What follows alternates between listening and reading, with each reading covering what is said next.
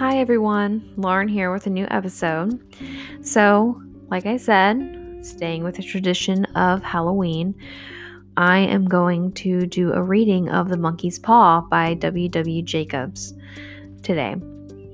This is one of my top 10 Halloween stories. It's really simple, actually, the whole concept of the story is, but I think it's just really creepy. And considering that The Monkey's Paw was featured in my last episode, I decided to go ahead and read it to you guys because it is public domain, meaning that it can be read on podcast.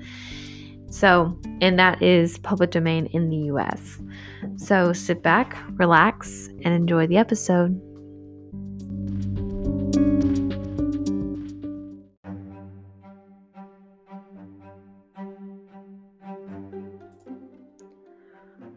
Without, the night was cold and wet, but in the small parlor of Laburnum Villa, the blinds were drawn and the fire burned brightly.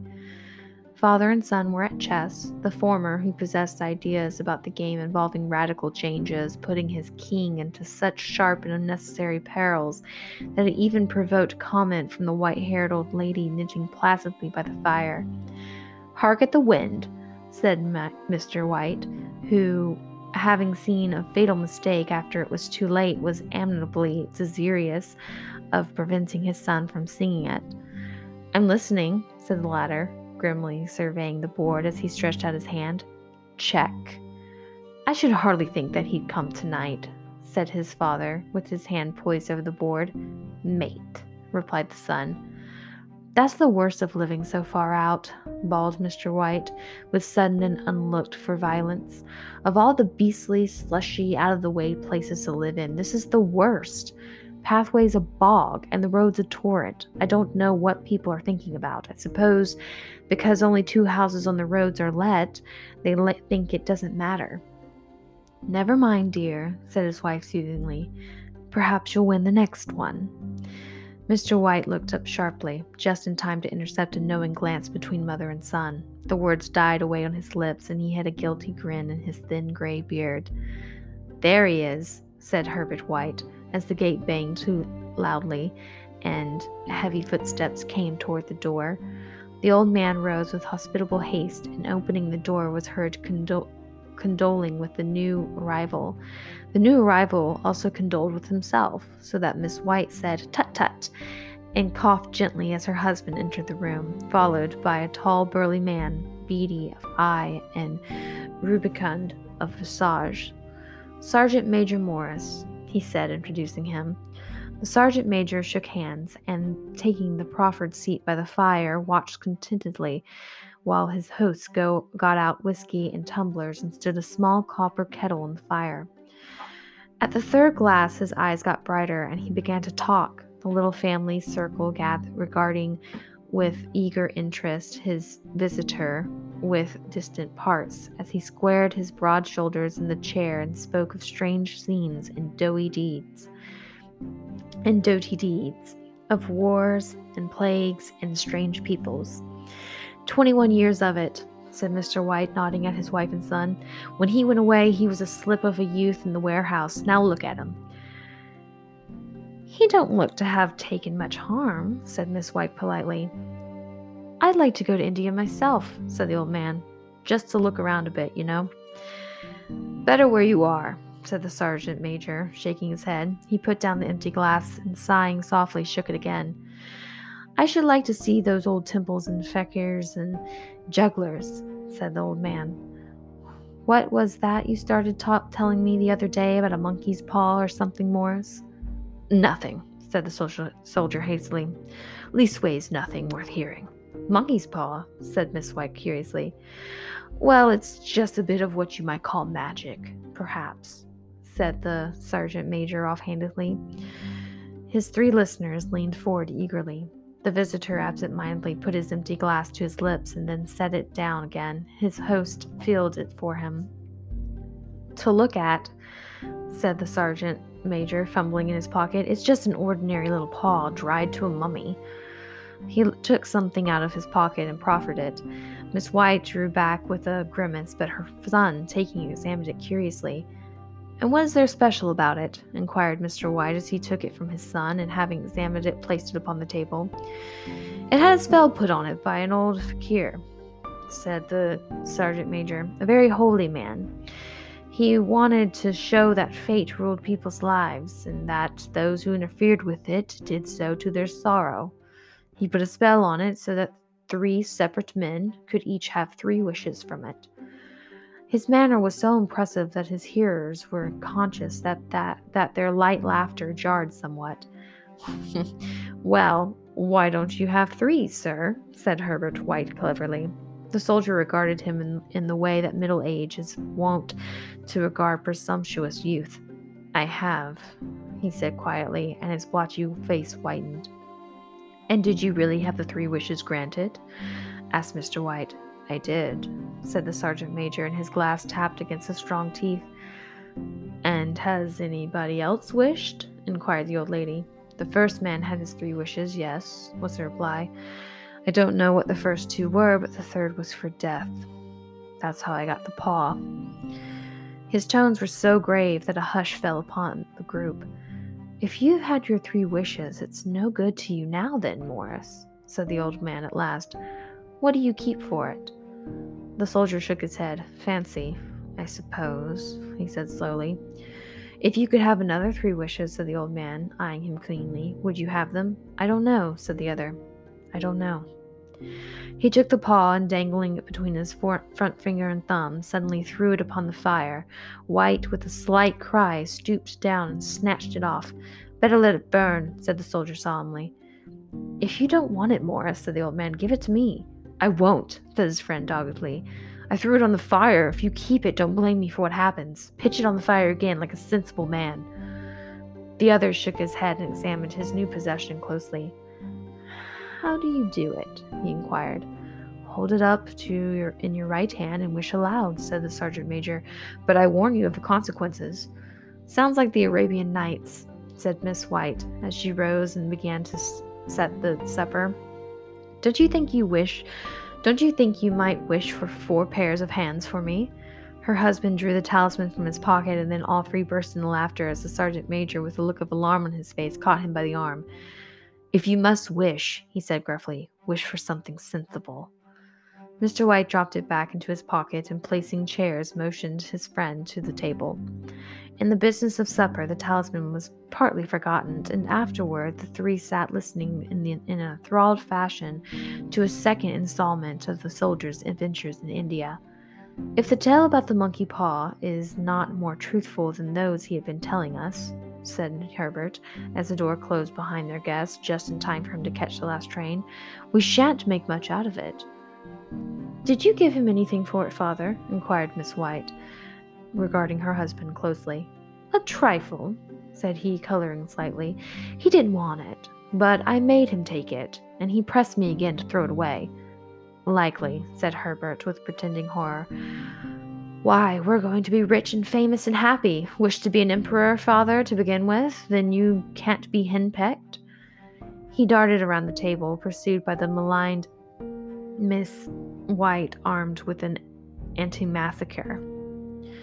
Mr. White took the paw from his pocket and eyed it dubiously. "I don't know what to wish for, and that's a fact," he said slowly. "It seems to me I've got all I want." "If you only cleared the house, you'd be quite happy, wouldn't you?" said Herbert, with his hand on his shoulder. "Well, wish for 200 pounds, then. That'll just do it."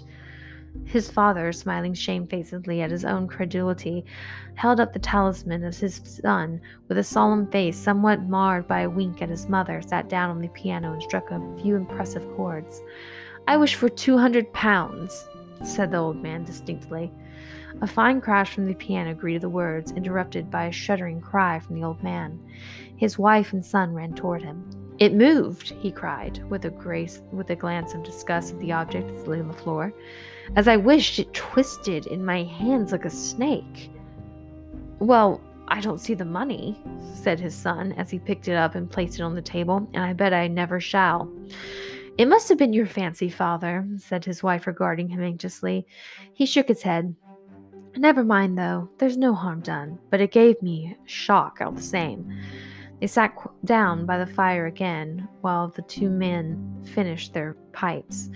Outside, the wind was higher than ever, and the old man started nervously at the sound of a door banging upstairs. A silence unusual and depressing settled upon all three, which lasted until the old couple rose to retire for the night. "I expect you'll find the cash tied up in a big bag in the middle of your bed," said Herbert as he bade them good night, "and something horrible squatting up on top of the wardrobe, watching you as you pocket your ill-gotten gains." He sat alone in the darkness, gazing at the dying fire and seeing faces in it. The last face was so horrible and so simian that he gazed at it in amazement. It got so vivid that, with a little uneasy laugh, he felt on the table for a glass containing a little water to throw over it. His hand grasped the monkey's paw, and with a little shiver, he wiped his hand on his coat and went up to bed.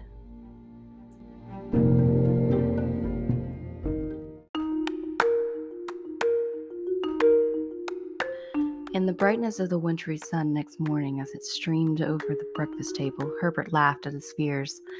There was an air of prosaic wholesomeness about the room which it had lacked on the previous night, and the dirty, shriveled little paw was pitched on the sideboard with a carelessness which beckoned no great belief in its virtues. "I suppose all old soldiers are the same," said Miss White. "The idea of our listening to such nonsense.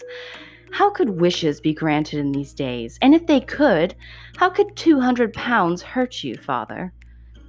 "Might drop on his head from the sky," said the frivolous Herbert. "Morris said the things happen so naturally," said his father, "that you might, if you so wished, attribute it to coincidence." "Well, don't break into the money before I come back," said Herbert as he rose from the table. "I'm afraid you'll turn you into a mean, avaricious man, and we shall have to disown you." His mother laughed, and following him to the door, watched him down the road, and returning to the breakfast table was very happy at the expense of her father's credulity, all of which did not prevent her from scurrying to the door at the postman's knock, nor prevent her from referring somewhat shortly to tired sergeant majors of bibulous habits when she found that the post brought a tailor's bill. "Herbert will have some more of his funny remarks, I expect, when he comes home," she said as they sat at dinner. "I dare say," said Mr. White, pouring himself out some beer. "But for all that, the thing moved in my hand, that I'll swear to." "You thought it did," said the old lady soothingly. "I say it did," replied the other. "There was no thought about it. I had just— What's the matter?" His wife made no reply. She was watching the mysterious movements of a man outside who, peering in an undecided fashion at the house, appeared to be trying to make up his mind to enter. In mental connection with the £200, she noticed that the stranger was well dressed and wore a silk hat of glossy newness. 3 times he paused at the gate, and then walked on again.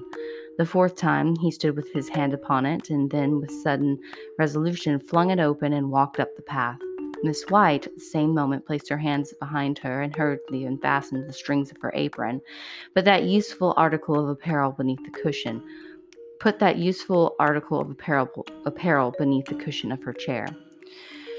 She brought the stranger, who seemed ill at ease, into the room. He gazed at her furtively, and listened in a preoccupied fashion as the old lady apologized for the appearance of the room and her husband's coat, a garment which he usually reserved for the garden.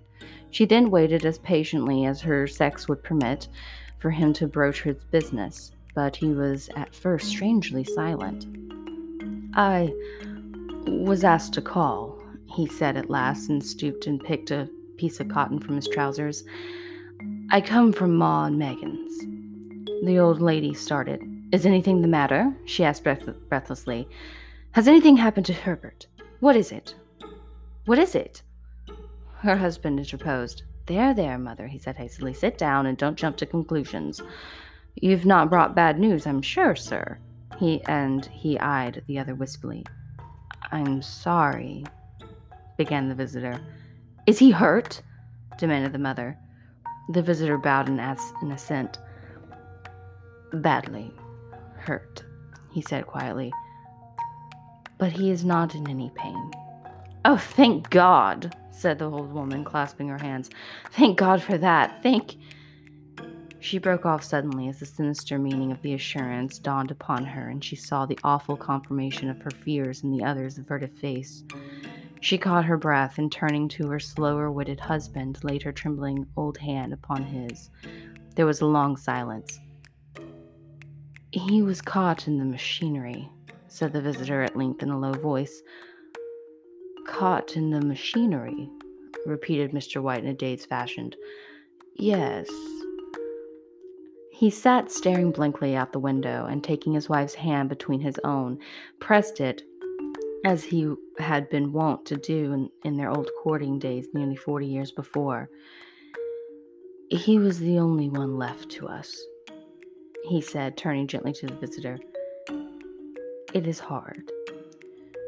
The other coughed, and rising, walked slowly to the window. The firm wished me to convey their sincere sympathy with you and your great loss, he said, without looking round. I beg that you will understand I am only their servant and merely obeying orders.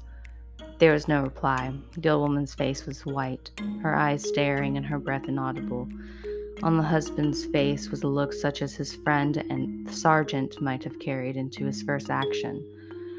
I was to say that Ma and Meggins disclaim all responsibility, continued the other. They admit no liability at all, but in consideration of your son's services, they wish to present you with a certain sum as compensation. Mr. White dropped his wife's hand, and rising to his feet, gazed with a look of horror at his visitor. His dry lips shaped the words. How much? 200 pounds, was the answer. Unconscious of his wife's shriek, the old man smiled faintly, put out his hands like a sightless man, and dropped a senseless heap to the floor.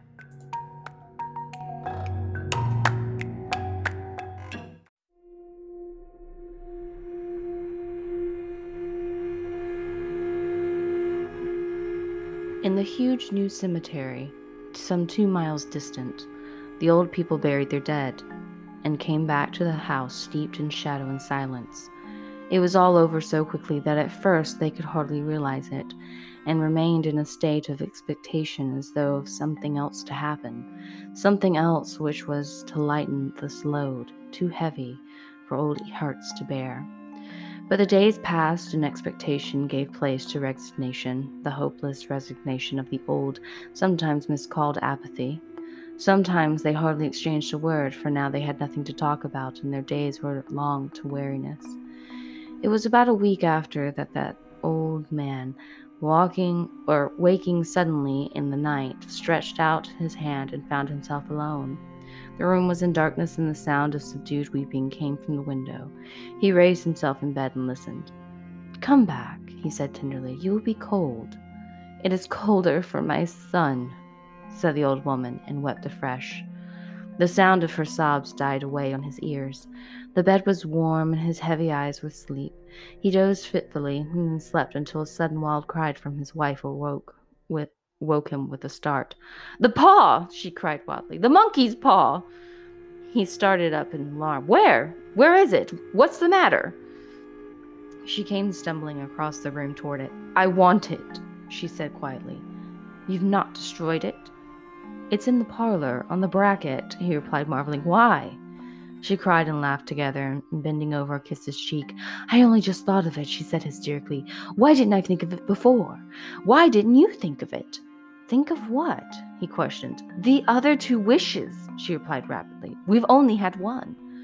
Was not that enough? He demanded fiercely. No, she cried triumphantly. We'll have one more. Go down and get it quickly, and wish our boy alive again. The man sat up in bed and flung the bedclothes from his quaking limbs. Good God! You are mad! He cried aghast. Get it, she panted. Get it quickly and wish. Oh, my boy, my boy. Her husband struck a match and lit the candle. Get back to bed, he said unsteadily. You don't know what you are saying. We had the first wish granted, said the old woman furiously. Why not the second? A coincidence? Stammered the old man. Go and get it and wish, cried the old woman, quivering with excitement. The old man turned and regarded her, and his voice shook. "He has been dead 10 days. And besides, I would not tell you else, but I could only recognize him by his clothing. If he was too terrible for you to see then, how now?" "Bring him back!" cried the old woman, and dragged him toward the door. "Do you think I fear the child I have nursed?" He went down in the darkness and felt his way to the parlor and then to the mantelpiece. The talisman was in its place, and a horrible fear that the unspoken wish might bring his mutilated son before him ere he could escape from the room seized upon him, and he caught his breath as he found that he had lost the direction of the door. His brow cold with sweat, he felt his way around the table and groped along the wall until he found himself in the small passage with the unwholesome thing in his hand. Even his wife's face seemed changed as she entered the room. It was white and expectant, and to his fears seemed to have an unnatural look upon it. He was afraid of her. "Wish!" she cried in a strong voice. "It is foolish and wicked," he faltered. "Wish!" repeated his wife. He raised his hand. "I wish my son alive again." The talisman fell to the floor, and he regarded it fearfully. Then he sank trembling into a chair as the old woman with burning eyes walked to the window and raised the blind. He sat until he was chilled with the cold, glancing occasionally at the figure of the old woman peering through the window. The candle end, which had burnt below the rim of the china candlestick, was throwing pulsating shadows on the ceiling and walls, until with a flicker larger than the rest it expired. The old man, with an unspeakable sense of relief at the failure of the talisman, crept back to his bed, and a minute or two afterward the old woman came silently and apathetically beside him. Neither spoke, but both lay silently listening to the ticking of the clock. A stair creaked, and a squeaky mouse scurried noisily through the wall. The darkness was oppressive, and after lying for some time screwing up his courage, the husband took the box of matches and, striking one, went downstairs for a candle. At the foot of the stairs the match went out, and he paused to strike another, and at the same moment a knock, so quiet and stealthy as to be scarcely audible, sounded on the front door. The matches fell from his hand. He stood motionless, his breath suspended until the knock was repeated. Then he turned and fled swiftly back to his room and closed the door behind him. A third knock sounded through the house. "What's that?" cried the old woman, starting up. "A rat," said the old man in shaking tones. "A rat. It passed me on the stairs." His wife sat up in bed listening. A loud knock resounded through the house. "It's Herbert!" she screamed. "It's Herbert!" She ran to the door, but her husband was before her, and catching her by the arm, held her tightly. "What are you going to do?" he whispered hoarsely. "It's my boy! It's Herbert!" she cried, struggling mechanically. "I forgot it was 2 miles away. What are you holding me for? Let go! I must open the door." "For God's sake, don't let it in," cried the old man, trembling. "You're afraid of your own son?" she cried, struggling. "Let me go! I'm coming! Herbert, I'm coming!" There was another knock and another. The old woman, with a sudden wrench, broke free and ran from the room. Her husband followed to the landing and called after her appealingly as she hurried downstairs. He heard the chain rattle back and the bottom bolt drawn slowly and stiffly from the socket. Then the old woman's voice, strained and panting. "The bolt!" she cried loudly. "Come down! I can't reach it!" But her husband was on his hands and knees, groping wildly on the floor in search of the paw. If he could only find it before the thing outside got in! A perfect fusillade of knocks reverberated through the house, and he heard the scraping of a chair as his wife put it down in the passage against the door. He heard the creaking of the bolt as it came slowly back. In the same moment he found the monkey's paw and frantically breathed his third and last wish. The knocking ceased suddenly, although the echoes of it were still in the house. He heard the chair drawn back and the door opened. A cold wind rushed up the staircase, and a long, loud wail of disappointment and misery from his wife gave him courage to run down to her side, and then to the gate beyond. The street lamp flickering opposite shone on a quiet and deserted road. And that is the end of The Monkey's Paw. So I hope you enjoyed this reading. I enjoyed reading it to all of you, and I hope you guys have a safe, spooky season. And if we've learned anything from this story, don't go looking for weird talismans from people who give you warnings about them and then actually try and use them, because sometimes things aren't always as they seem. So until next time, bye guys.